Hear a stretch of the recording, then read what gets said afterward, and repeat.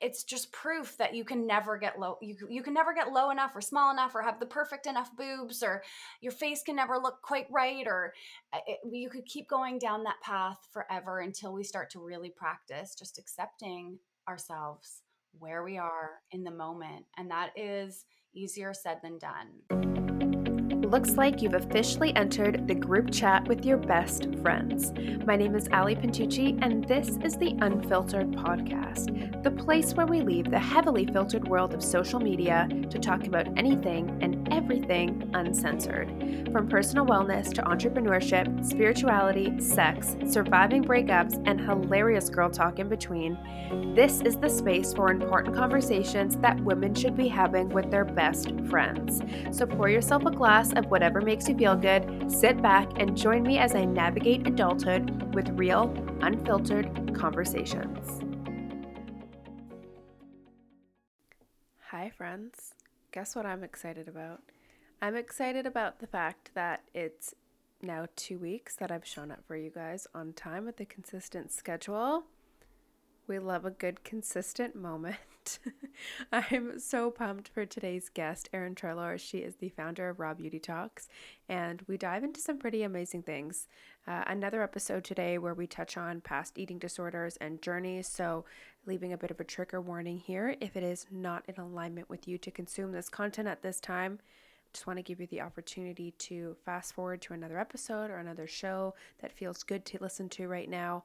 But we're going to be talking about our own journeys with eating, body image. We're going to be talking about some taboo things like Botox and injectables and unrealistic beauty standards, and just kind of taking a stand for women and facilitating conversation and a lot of awesome things. So let me tell you a little bit about Raw Beauty Talks. It began in 2014 as an interview series featuring women without makeup, photo editing, or filters, and it had a simple goal of starting a conversation about beauty, confidence, and self-love.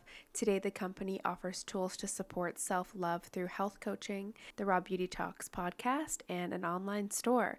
One of the things that I absolutely love about Raw Beauty Talks is their vision.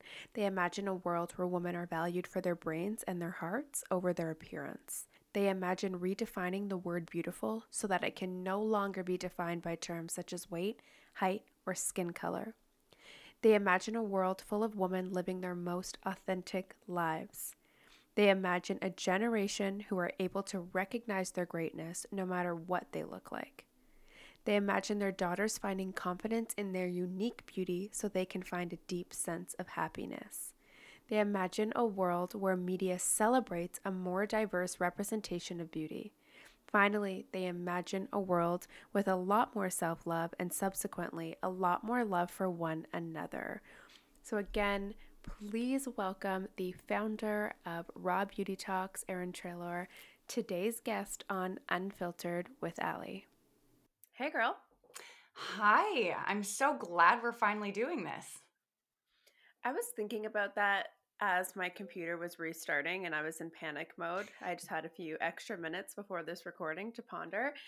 And how long ago did I feel like okay. I feel like the first time I ever saw your name kind of pop up, did you send me like a plant to You RYU? bet I did. I sure Yeah. did. I was working at the time with my parents who have a couple of physiotherapy clinics in Vancouver. Mm-hmm.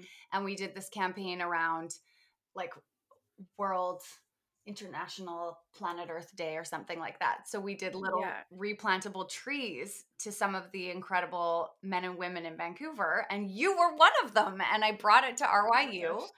And yeah, that was honestly, that was probably about 7, 8 years ago.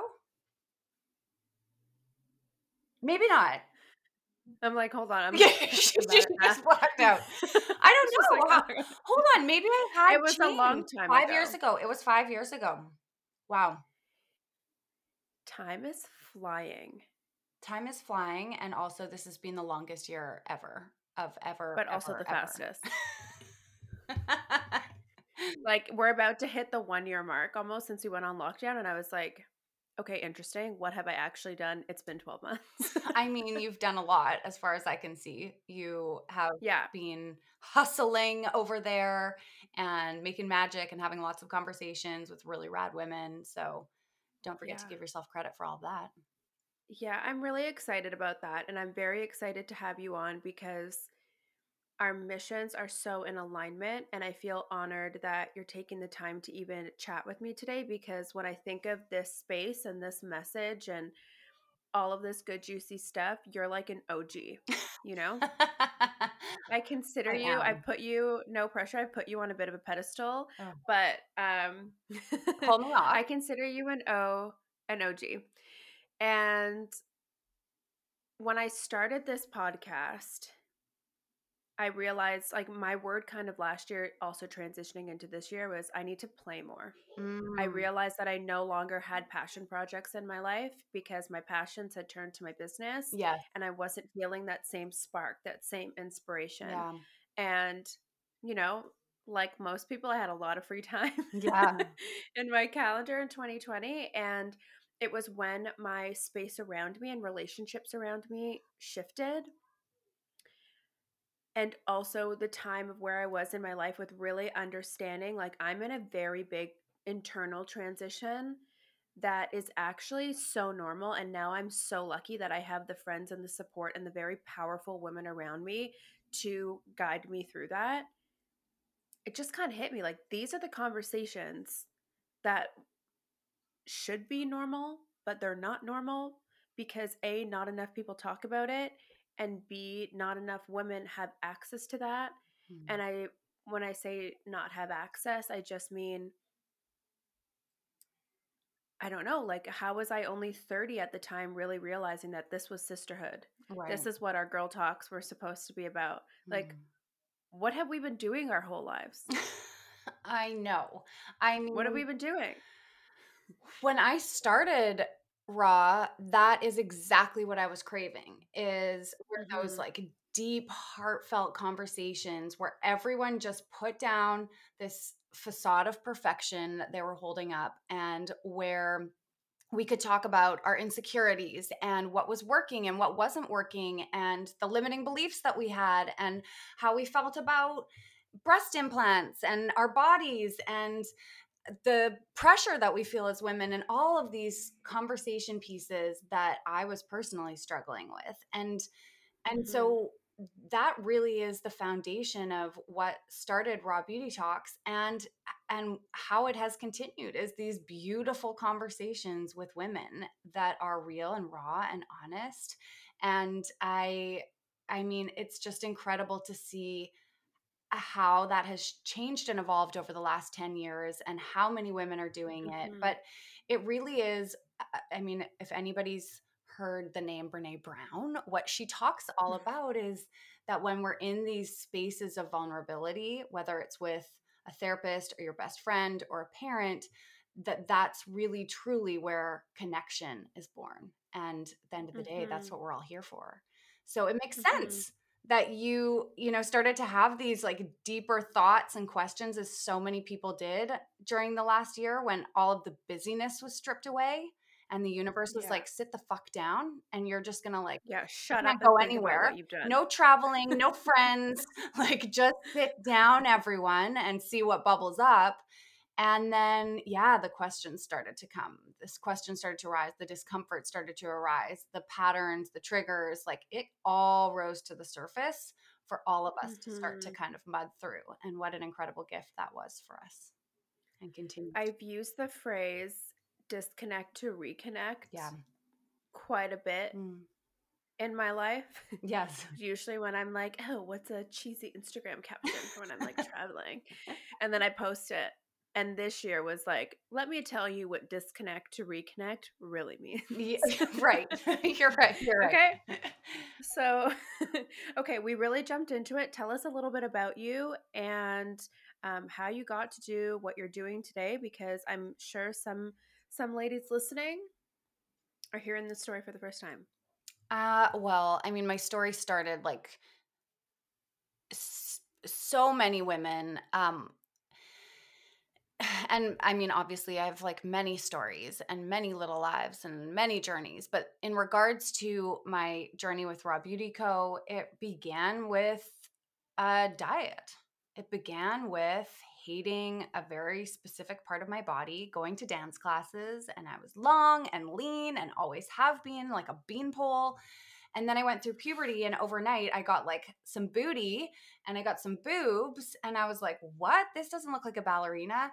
And would, flip through my magazines and just had a bit of a perfectionist nature from the start. And so started to try to perfect. What if I could get my butt a little bit smaller? Because back in the day, everyone was going for no butt. The no butt look was in. Now everybody's like here for the butt. And I've since had 2 kids and my butt is gone now. But anyways, never on trend. Never on trend am I. So I was like, I got to lose some of this butt. Like, this is not hot, is what I thought. And so started on this diet. And again, diets are constantly evolving. Back in the day, um, it was all about not having fat. Fat was like evil. So I started cutting out fat from as many things as I could, just becoming really obsessive about not having that, counting calories, weighing myself excessively. And very quickly, what went from a diet became this voice in my head that was constantly telling me not to eat, to reduce my calories, weighing the options between different things. And it very quickly became like a full-blown eating disorder. Landed me in the hospital for 3 months in between grade 11 and 12. I was very sick at that time. I mean, they said you'll never be able to have kids at this point with the damage that you've done to your organs. It was really scary. And to be honest, at that point, I was like, well, honestly, I don't really want kids. Like, that's just like too much on my body. I don't even know if I want to go through that. Which, if you know me, I started collecting like Ann Getty's calendars of little babies when I was in grade Sorry, 3. the timing of that child scream is just Yeah, I'm sorry. They're in so the perfect. background. Hashtag working from home. Yeah, so spoiler alert, I had kids and that all works. But I came out of the hospital and I was at a healthier weight. And that's what, these programs do when you have an eating disorder is it's all about refeeding you safely so that your body doesn't shut down and so that you're a little bit more stable. But when I came out of the hospital, I was still like so immersed in diet culture and this image of what a woman should look like. And so the struggle continued. It looked a little bit different. It never got as severe as it was, but I was in this space of being really conscious about what I was eating during the day, still intermittently tracking things and doing the wild rose cleanse here and there. And then in the evenings, I would be hungry. And so I would start to eat. And then I'd get into this mindset of, okay, well, I've screwed up today. I didn't eat perfectly. So let's just go for it. And then tomorrow I'm starting fresh. Like tomorrow I'm only eating X, Y, and Z, and I'm going to do the workout and basically punish myself for what I did today. And I lived in this cycle for years, truly for years. I hated my body. I felt so disconnected from it. I felt like, why am I the only one who can't stick to the diet? Why am I this is so incredibly embarrassing what I'm doing in the evenings, eating all this food, secretly like having to hide packages, driving to different drive-throughs so that the person wouldn't see me twice. It was awful. And yet nobody really knew what was going on behind the scenes because from the outside, my body was healthy enough and everything like looked and seemed reasonable, but I was just miserable on the inside and still really struggling. I felt like that was just how I was going to live my life. Like that I would just kind of keep being out of control and trying to control what I was eating and being out of control and trying to control what I was eating. And it wasn't until I started working with a life coach, actually, who helped me create a vision of how I wanted to show up in the world and where it was that I wanted to be, that things started to move in the right direction. And it was little piece by piece by piece and layer by layer by layer. As we all know, anyone who's healed from this type of thing, it takes time. But that was really what inspired the start of Raw Beauty Talks. Was, are there other women who are going through this, who feel this way about their body, who are struggling in this manner? And why is no one talking about And it? what if we started talking about it? Exactly. So cue Raw Beauty Okay, Talks. let's rewind for a second. I want to like put a little bit of focus on that healing process. The moment you said, "Okay, I'm ready." Like I'm acknowledging that I need help, I need some support to go through this. I feel like that is a very important conversation because a lot of times it's like, "Got a coach, I'm good." Yeah. But we don't often talk about the fact that healing's not linear. Yeah. And it's not like healed in 3 weeks or like 21-day boot camp to like love your body. No. No.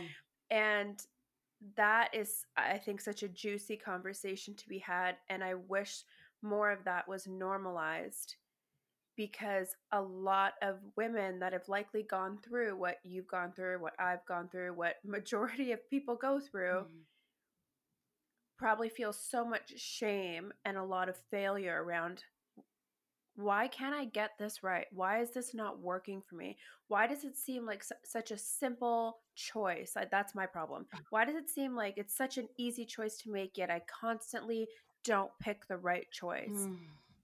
And it's that feeding, that subconscious feeding of comfort of, I think I'm not worthy, or I think I'm not good enough, so I'm going to continuously choose that because it reinforces that story Yeah.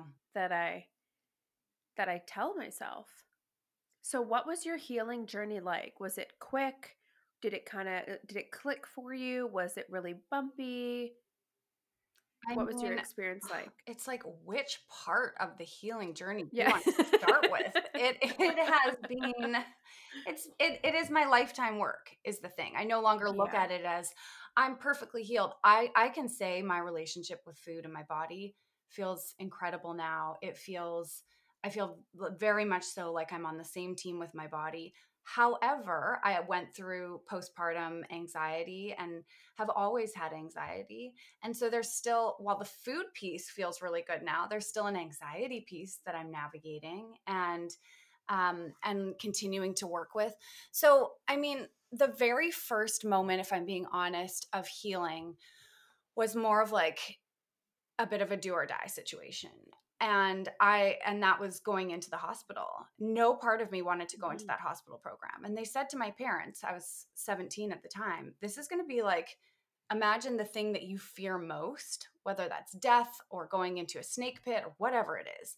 That is how afraid of food Erin is right now. So to get her in there, it's not going to be easy. She's not just going to like walk in the door and be like, oh, I'm exhausted with this. And it was like that. It actually took my dad breaking down and him being in tears. And I'm a bit of a daddy's girl. Him being like, I need you to just do this for me, even if you go for 2 days and then you can come home. And that's how it started, was me going for him, not even for myself. Getting emotional. Me too. Me too. I'm crying. I'm like, don't start crying because I will cry. I'm PMSing. It's very heightened. So, I mean, the thing often is when we're struggling, we feel like there's just something wrong with us, right? Like, I'm just not doing it right, or I can try it a different way and I'll figure it out. And what we don't realize for a lot of us is we're operating, especially when it comes to this conversation around food in our body, we're operating in a system that is very broken. And so it's very hard to get out of it just on your own because your friends are talking about what diets they're on. And so it's very easy to become like, there's nothing wrong with me because this is just how we talk in our group. This is just how women are.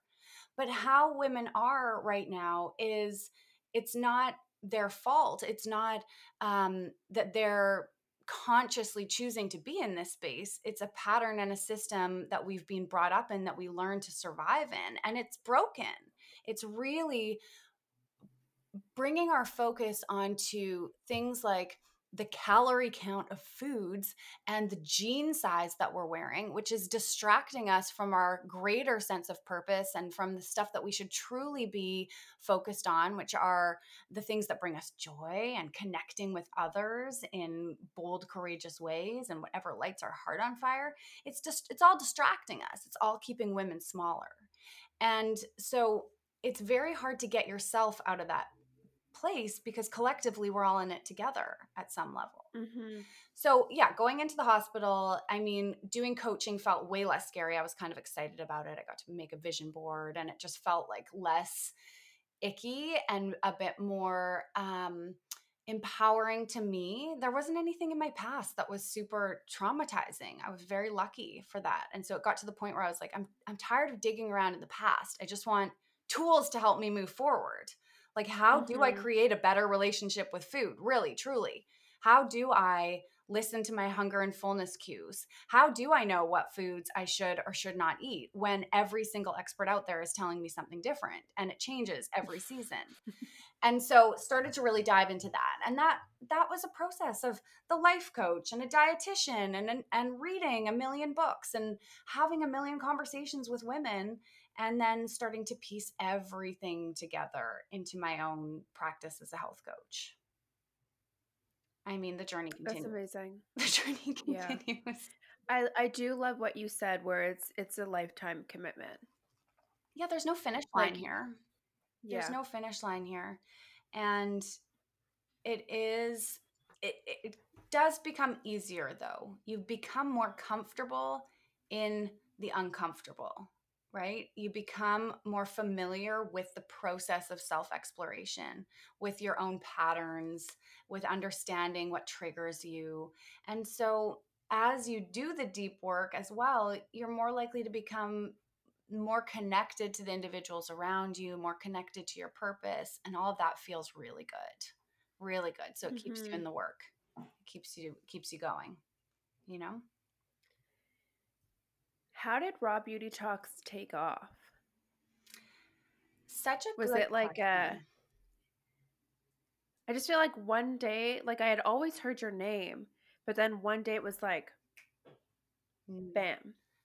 Isn't that always the way it seems? Isn't that it's like But I do, the yeah. singer comes out But of the it, woodworks and they've got like 10 million followers and you're like, "Oh my god, overnight success." No. I would no, she's been working her whole life.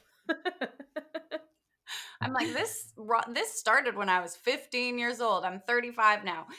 There has Mm-hmm. never been an an overnight um there's never been one thing in this journey where all of a sudden it felt like, oh, we've made it, or people are more aware, or this is the big thing. Mm-hmm. Never. Not once. Not one single time. It has literally been putting one foot in front of the other and putting one puzzle piece into the puzzle, one at a time, over and over and over again.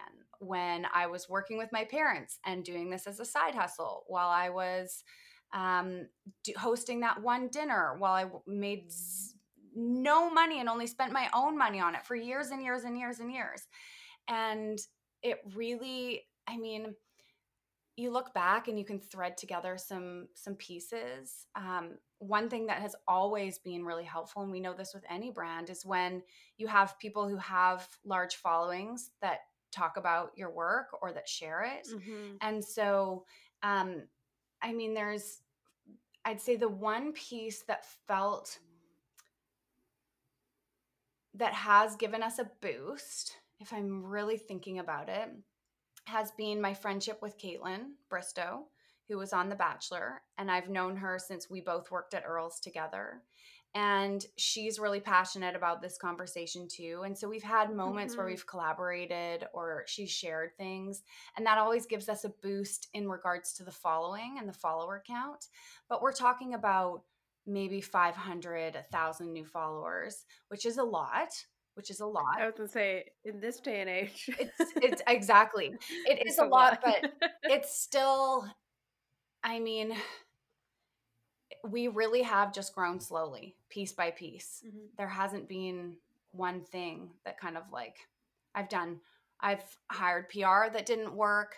I've done campaigns that like I've done, I mean, I've done so many things, Allie, that have quote unquote failed. It's not even funny. The number of times that I have been in my car, sobbing, calling my husband, being like, you would tell me if I'm a total fucking idiot, right? Like, you wouldn't let me continue doing this work if I'm just the dumbest human alive. And like this is never coming together. It's not going to work. Just, the highs and lows, they're real in this kind of work. It's I'm still laughing because it's exactly me. right? The car cry. Everyone's like, yeah, the car cry is really what sent me. Everyone's like, oh my God, you're so this. And I'm like, let me tell you something, guys. It is my job to curate Instagram feeds for brands. Right. Okay? It is my job.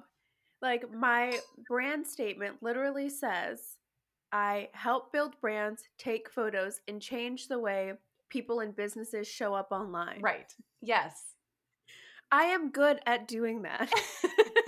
You're really good at it. Behind this, I'm very good at it. Behind the scenes is not curated. Right. It is a hot mess. And signature moves do include crying in the car, crying in the bath, Yes. crying in the shower, Yes. crying in bed. Honestly, and I'm like the Kim K meme. Like, I that know is it. me. I know it. Yes, I know it. I mean, I think that as well, like I would never give up those moments because it is Yeah. in those moments where you're like on the floor in tears that you really start to build up your strength. I think one of the things Hmm. that with a lot of the girls that I work with that they are struggling with is finding confidence and finding Yeah. self-esteem, and they're like, I want to do this, but I don't know if I could, or I don't know, what if I fail? And really, I mean, we can sit around and wait all our whole life to feel confident. I've very rarely felt fully confident in myself or my idea before doing it. It's often just I've really become again comfortable in the discomfort. It's like you got to walk through that. You got to launch it anyways. You got to put it out imperfectly.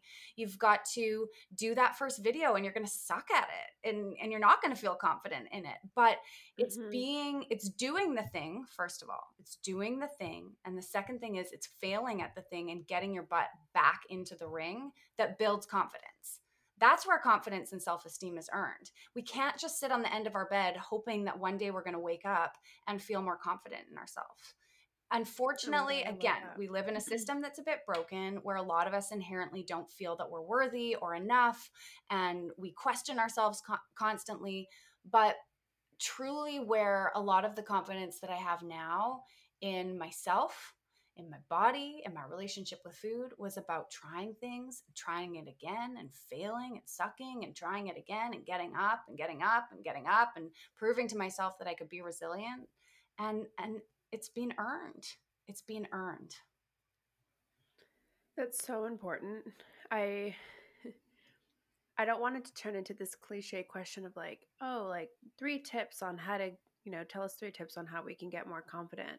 But again, it goes back to the sharing of those stories in the in-between moments.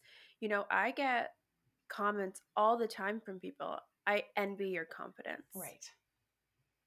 And I'm like, thank God I'm behind a screen because if they knew me in real life, like ask any of the people around me, my close core friends. That is probably the least amount of comfort I have, or like I don't have confidence. Mm. And it tears me down in multiple different ways. I don't have confidence that I'm not confident in my body whatsoever. If you were to ask me to do it on a sliding scale of 1 to 10, I'd give you a 3. Mm. And the lack of confidence in that is almost debilitating, like it's consuming. Yeah. Like the journey that I'm in right now with that is, Allie, surrender to where you are right now Mm. and understand that it's okay. And I've had to be very mindful of, why is this so triggering for me? Yeah. Is it because I haven't been able to get a grasp on external hormone issues that I've been having that have led to this? Is it because I can't manage my stress Mm. and that causes imbalances in my body? Is it because I'm consuming content that constantly tells me that I'm not good enough and I have to look a certain way or else I'm not worthy? Is it because I participate in conversation with other women where I sit at the table listening, feeling bad about myself because I can't relate to those conversations? And I'm confident that if you're listening, you can probably check a lot of those boxes too. And that's why these conversations are so important to me personally when I use the word surrender, because it's really hard to actually say where I'm at right now is okay. It is really, really challenging, especially when we are scrolling social media feeds where, I mean, our body could always be more perfect. Our body could always look different. There will always be somebody who has a body that, I mean, quote unquote, looks better than our own body. And by nature, we compare ourselves. We do. I'm curious to know, I mean, the first thing that I thought when you were listing all of those, reasons why you could potentially feel disconnected from your body, which one resonates the most to you? What do you think has most greatly impacted your relationship with your body? Um, I actually just haven't felt at home in my body in a really long time. Yeah. So it's a very big disconnect, which causes panic. Right. So, And when you panic, what bef- do you do when you move into that fight or oh, flight stress response? let's introduce eating disorders. Yeah. Yeah. My very good friends, binge eating, Yeah. stress eating, Yeah. or I look back to when I thought I was my healthiest, if I could go back to when I was like the fittest in my life, I think I remember that was back in the RYU days. I was working with the trainer and not a professional athlete. don't don't need to be measuring body fat, but here I Right. am thinking I'm like measuring my body fat. Oh, I'm 17% body fat as a female working a 9 to 5, and that's not good enough. Right. So I feel the need to manage the lettuce that I'm putting in my taco salad. Right. Like then you move into like orthorexia, Yeah. and you start to realize when you can actually sit down and be honest with myself, your relationship with food has never been good. And now that I'm doing inner child work, shadow work, stemming back to childhood, Yeah. stemming back to parents, Yeah. stemming like it's just so deep rooted. So, yeah, the feeling of going back to your question, the feeling of disconnect and lack of control Yes. fuels that control of like, it might not be the feeling I want, but I know I can control the bad. Yes. I mean, every The bad, but like the bad feelings are how do I not pronounce this? How do I say this? mm, When the shame you feel around eating or binging or whatever it is, even though you know that feels horrible, you will do that because that's more comfortable than the discomfort of change. and the uncomfortable feeling of things like panic and stress and overwhelm and Yeah. emptiness and loneliness. I mean, okay, there are so many things that I could say here. And first of all, I really want you to know that you're not alone. And especially with everything that's been going on this year, there are so many women who are now like living at home, close to their kitchen, feeling all of these really challenging, difficult emotions, and have fallen into this pattern of using food to help them cope with that, because food is Hmm. pleasurable and it gives us like a great hormone hit and it's enjoyable and it's easy to access. It's a lot easier to have like chocolate or chips or extra carbs that really boost our mood than to sit in the shit of all those feelings that we're feeling. And Mhm. so we have the Mhm. food, and then because we live in this society that we live in, we feel so guilty and shameful for it. And so we tell ourselves, not tomorrow. Tomorrow I'm going to measure the lettuce that I put in my fucking sandwich because that's the solution to all my problems. And so we move into the space of what we call restricting or rigid eating. And that's where we start to put the rules and regulations in place. What's interesting though is that so we would consider that a diet, first of all, even if Mhm. it lasts for 4 hours. 98% of diets fail because our body is biologically, physiologically designed to help us not starve and to survive. So, as soon as we even mentally put ourselves into a box where we're restricting or dieting, there's going to be a mechanism in our body that is going to have us thinking more about food, thinking about that thing we told ourselves that we can't have, um, like being distracted from our work or our relationships because now our body's in survival mode and it wants the food. So many people think I just have to control myself from eating the food. I've got to just stop binging or stop overeating or stop having the carbs or whatever it is that you decide that you're going to stop having. But what we really have to stop doing, and this is hard to wrap your head around, is we have to stop the restricting because the restricting is what's causing your body to move into the space of overeating.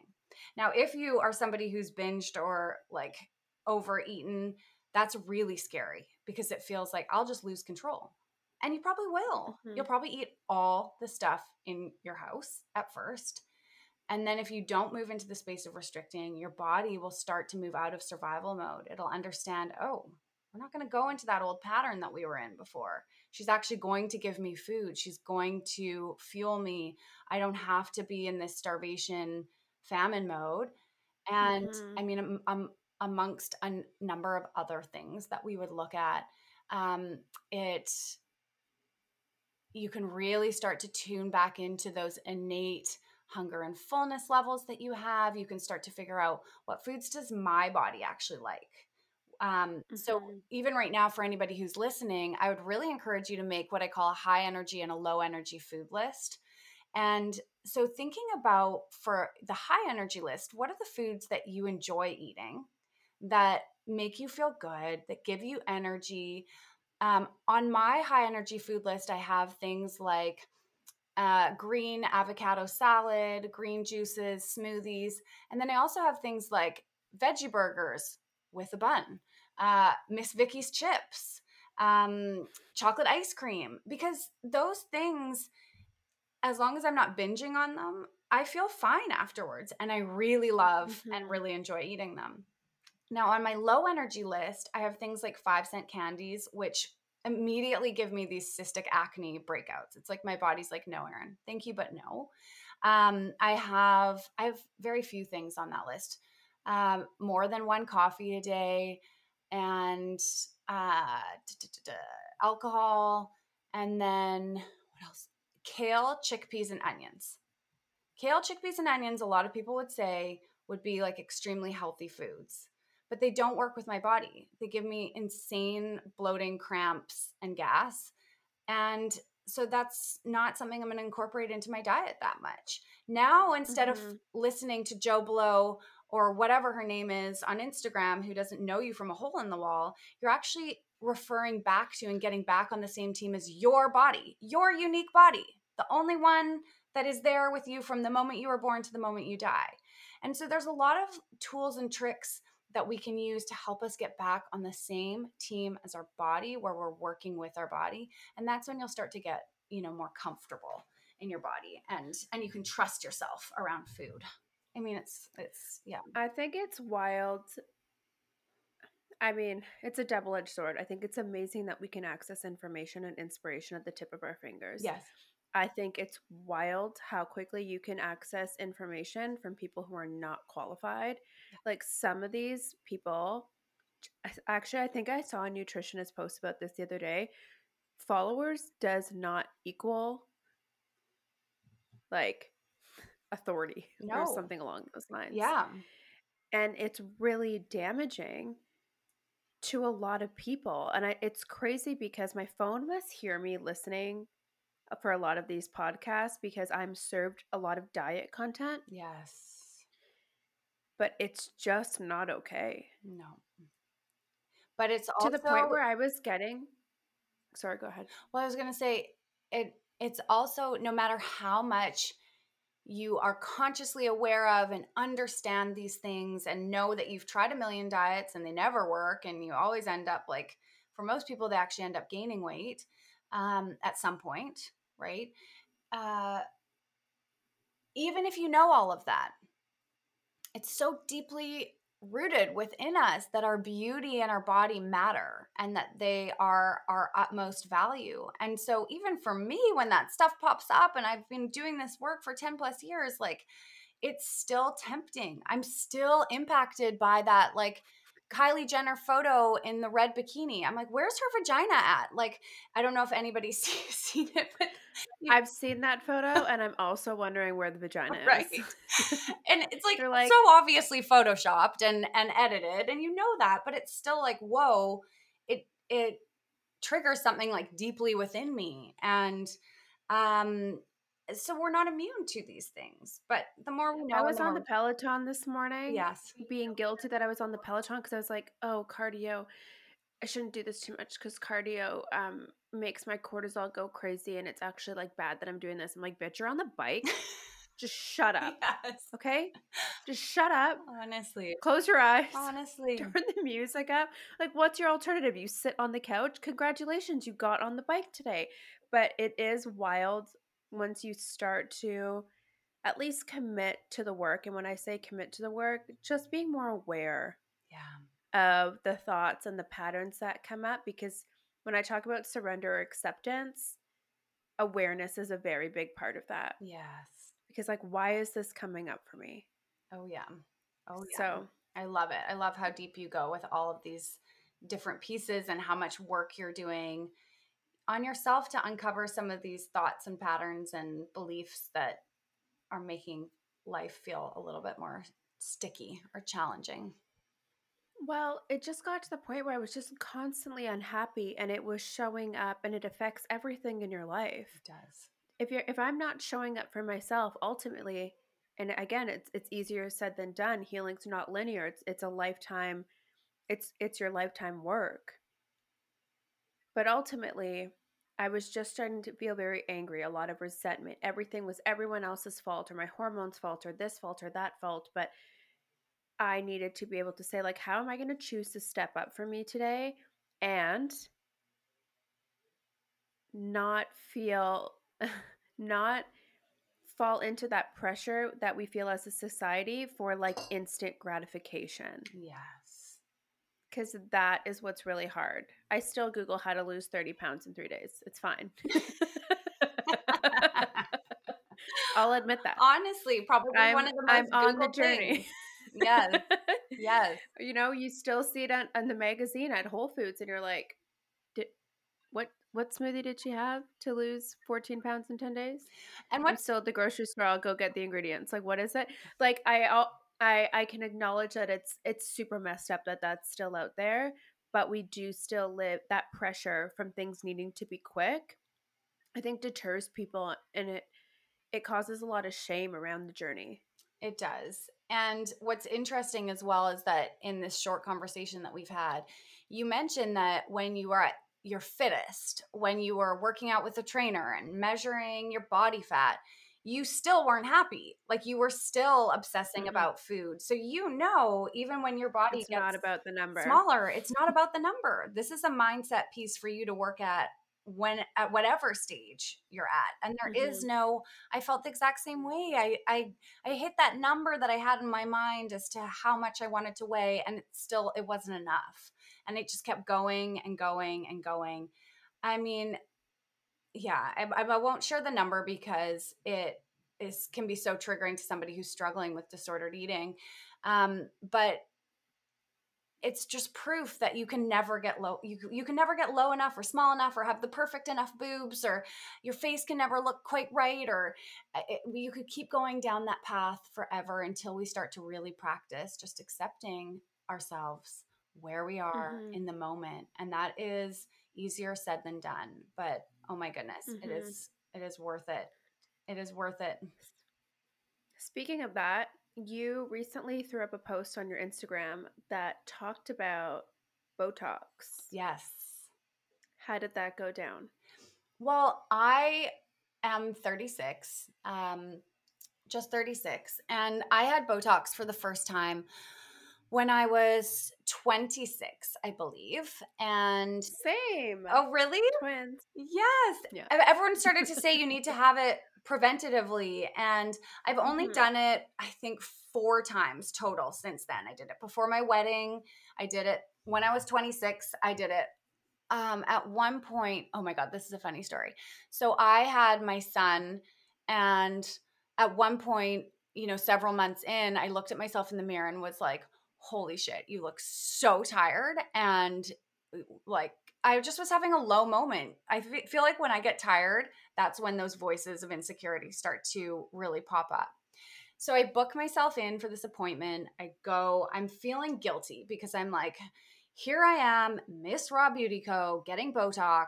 I don't feel like I can tell Mm-hmm. my audience because I'll let them down, but also I tell them everything. I literally tell them everything. So I felt so Mm-hmm. conflicted about it and so much guilt and shame around it. And then this doctor comes around the corner. He's stunning. He's like, I don't know who this guy is. He pulls me into Hold the on, what clinic was it? I mean, I'm very loyal to my guy, but is he single? Like, who is this? I think he was gay. Pretty Okay. sure. So probably not your perfect match. But he was like, a plastic surgeon creation, concoction.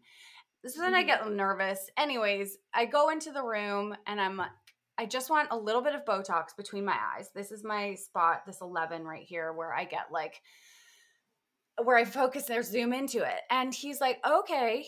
And then my son starts to cry. And I'm like, I'm so sorry. I think he needs food. And he's like, oh, are you breastfeeding right now? And I like still breastfeeding. And I was like, yeah. And he's like, oh, hun, like we can't do Botox while you're breastfeeding. And I was like, oh my God, of course we can't. Like I'm the worst. What am I thinking right now? I was just dying of embarrassment.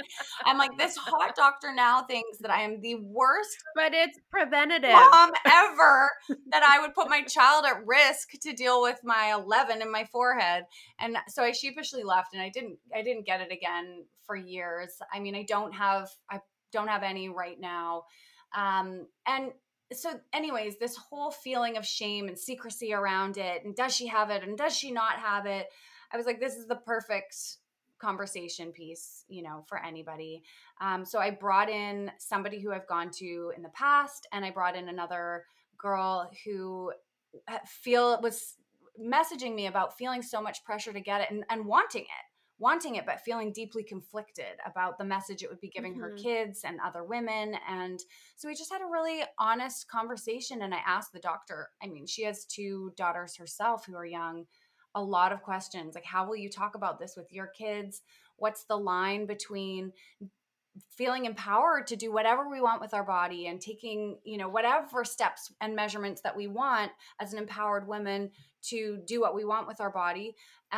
What's the line between that and then also further perpetuating this constant ideal that we have to live up to not age, to be forever young, to look like we're 20 years old. And so we really dug into all of that. And there's no right answer is what it comes down to. This is not a black and white conversation. And really, I think at the end of it, what I came to was that every woman has the right to do what she feels is right for herself. And that women at the end of the day must step into supporting one another and living from a space of non judgment towards one another.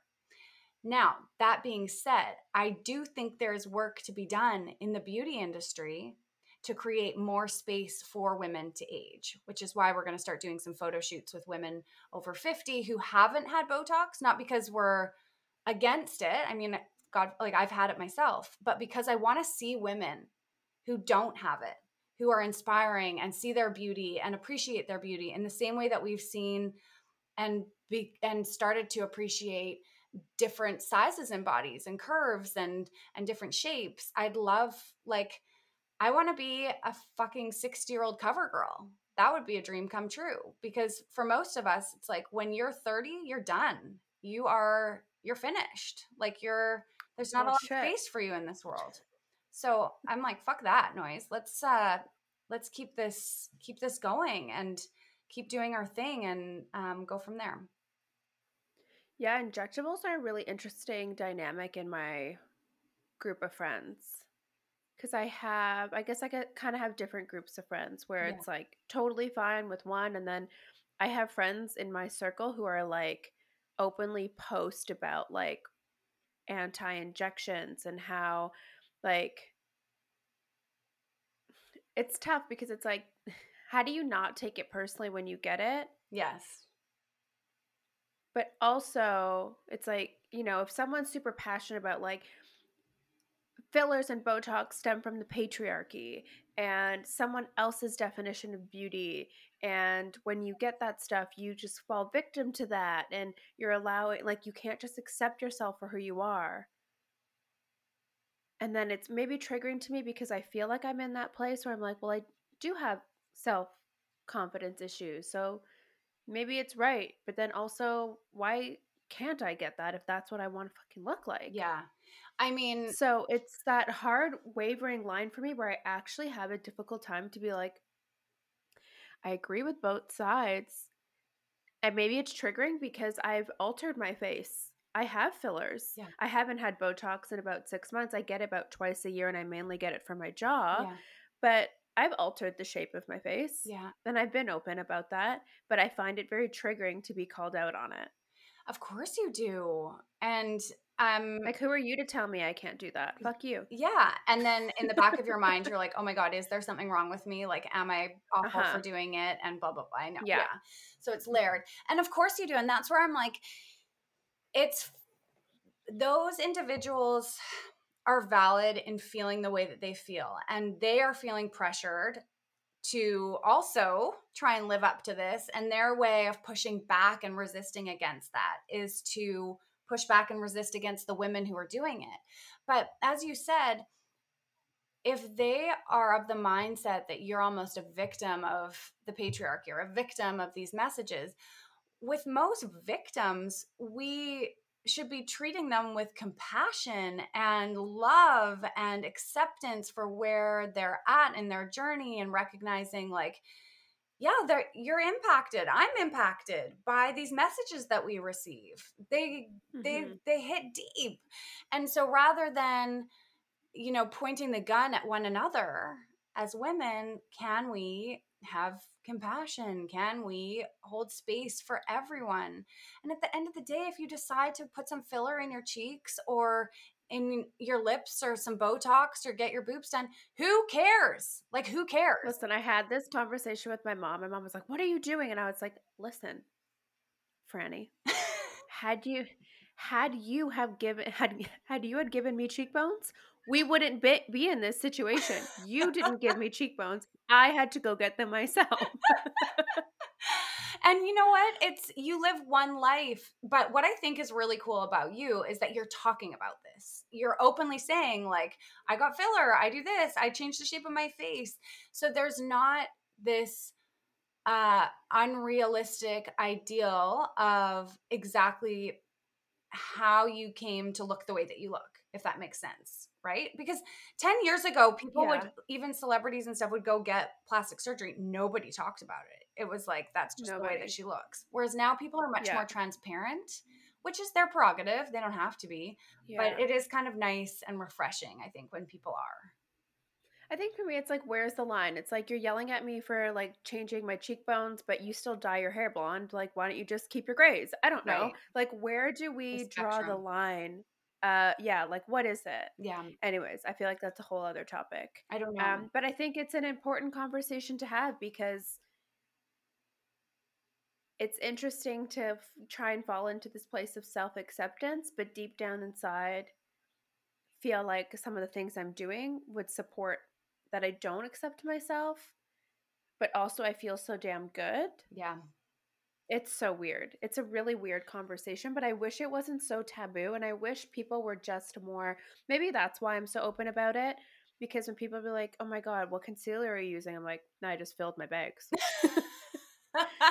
Like, it's a bit more expensive than Tarte Shape Tape, but Yes. that's Yeah. what it is. Like, at least if, I guess maybe where I fall is at least if you're going to do it, just tell people so that way people know, like, things are attainable. Yes. Yes. That sounds really weird, but you know what I'm saying? No, I know what you're saying though. It's like and it just, there's so many factors that come into this. It's just, Yeah. it's a huge, huge, huge conversation, and we're just really skimming the surface. There are so many socioeconomic pieces here of affordability for these practices, and the safety and danger of them. I mean, many of them now are just so accessible, and they are relatively safe. Mm-hmm. But it does all fall on a spectrum, and at the end of the day, who's to say what's right or wrong? What I'm really interested in, beyond whether you have injectables or not, is how do you feel in your body every day? What is your mindset like Mm-hmm. around yourself? Are you constantly feeling like you need to be better? And are you constantly obsessing over your body and your face and the bags and the wrinkles and are you wearing the right lip shade and stuff? And if that's Mm-hmm. not feeling good, if that's not feeling Mm-hmm. good for you, or it's feeling like Botox it's is not going to fix distracting, it. then we got to go deeper. Then we got to go deeper. Yeah. And that's where I really like, Yeah. do the work. I love having these conversations. And then it's like, okay, let's get down to business, because you Yeah. can get all the injectables that you want. You can get your body down to whatever size that you want. But truly, none of those things will bring internal peace and calm and happiness and a sense of self. It just won't. Mm-hmm. It just won't. Mm-hmm. I love that. Oh my gosh, Erin, thank you so much for hanging out with me today. I know, like you said, we've just skimmed the surface, but I know your page. This is their mission, and I know what you're up to. That's your mission, and you always have a conversation happening that women can engage in and feel supported in, and at least feel held and feel safe. And I really admire you for creating the community that you've created. Mm, thank you But why so don't you tell much. us, of course, why don't you tell us a little bit what you're up to and how everyone can find you and if there's capacity to work with you, all that good stuff? Everything Raw Beauty Co. can be found at rawbeauty.co or over on Instagram at Raw Beauty Talks. I am loving working with women, either one-on-one, or I have a group coaching program, which is 12 weeks. And it's all about how to create a healthy relationship with food and your body, where you land at your happy weight, where you get back on the same team with your body, where you build that rock star mentality and mindset that allows you to find freedom from a lot of the stuff that we've been talking about, so you can get on to the bigger, better things that you were made for. So you can find all the details for that over at rawbeauty.co. It's called the Raw Beauty Reset. We've got meditations and recipes and movement plans, all the things. So yeah, people can come find me there. I love that. Thank you so much for hanging out with me today. Thank you, Allie. Thank you for listening to this week's episode of Unfiltered with Allie. Just a friendly reminder that I have new episodes that drop every single week, including some bonus content called Honey Check, co-hosted with my best friend Jenna Garrow, where we catch up for some classic girl talk. If you like what you heard, please be sure to subscribe to the show, and of course, leave me a review on Apple Podcasts. Not only do I love hearing what you guys think of the episodes, but it helps support the show so much. Lastly, be sure to connect with me over on Instagram at @unfilteredwithallie. You'll be able to access a ton of extra content from each of the episodes, slide into my DMs, and you can find the link for my free online Facebook community. This is designed for inspiring, badass women all around the world. I can't wait to chat with you next week. Bye.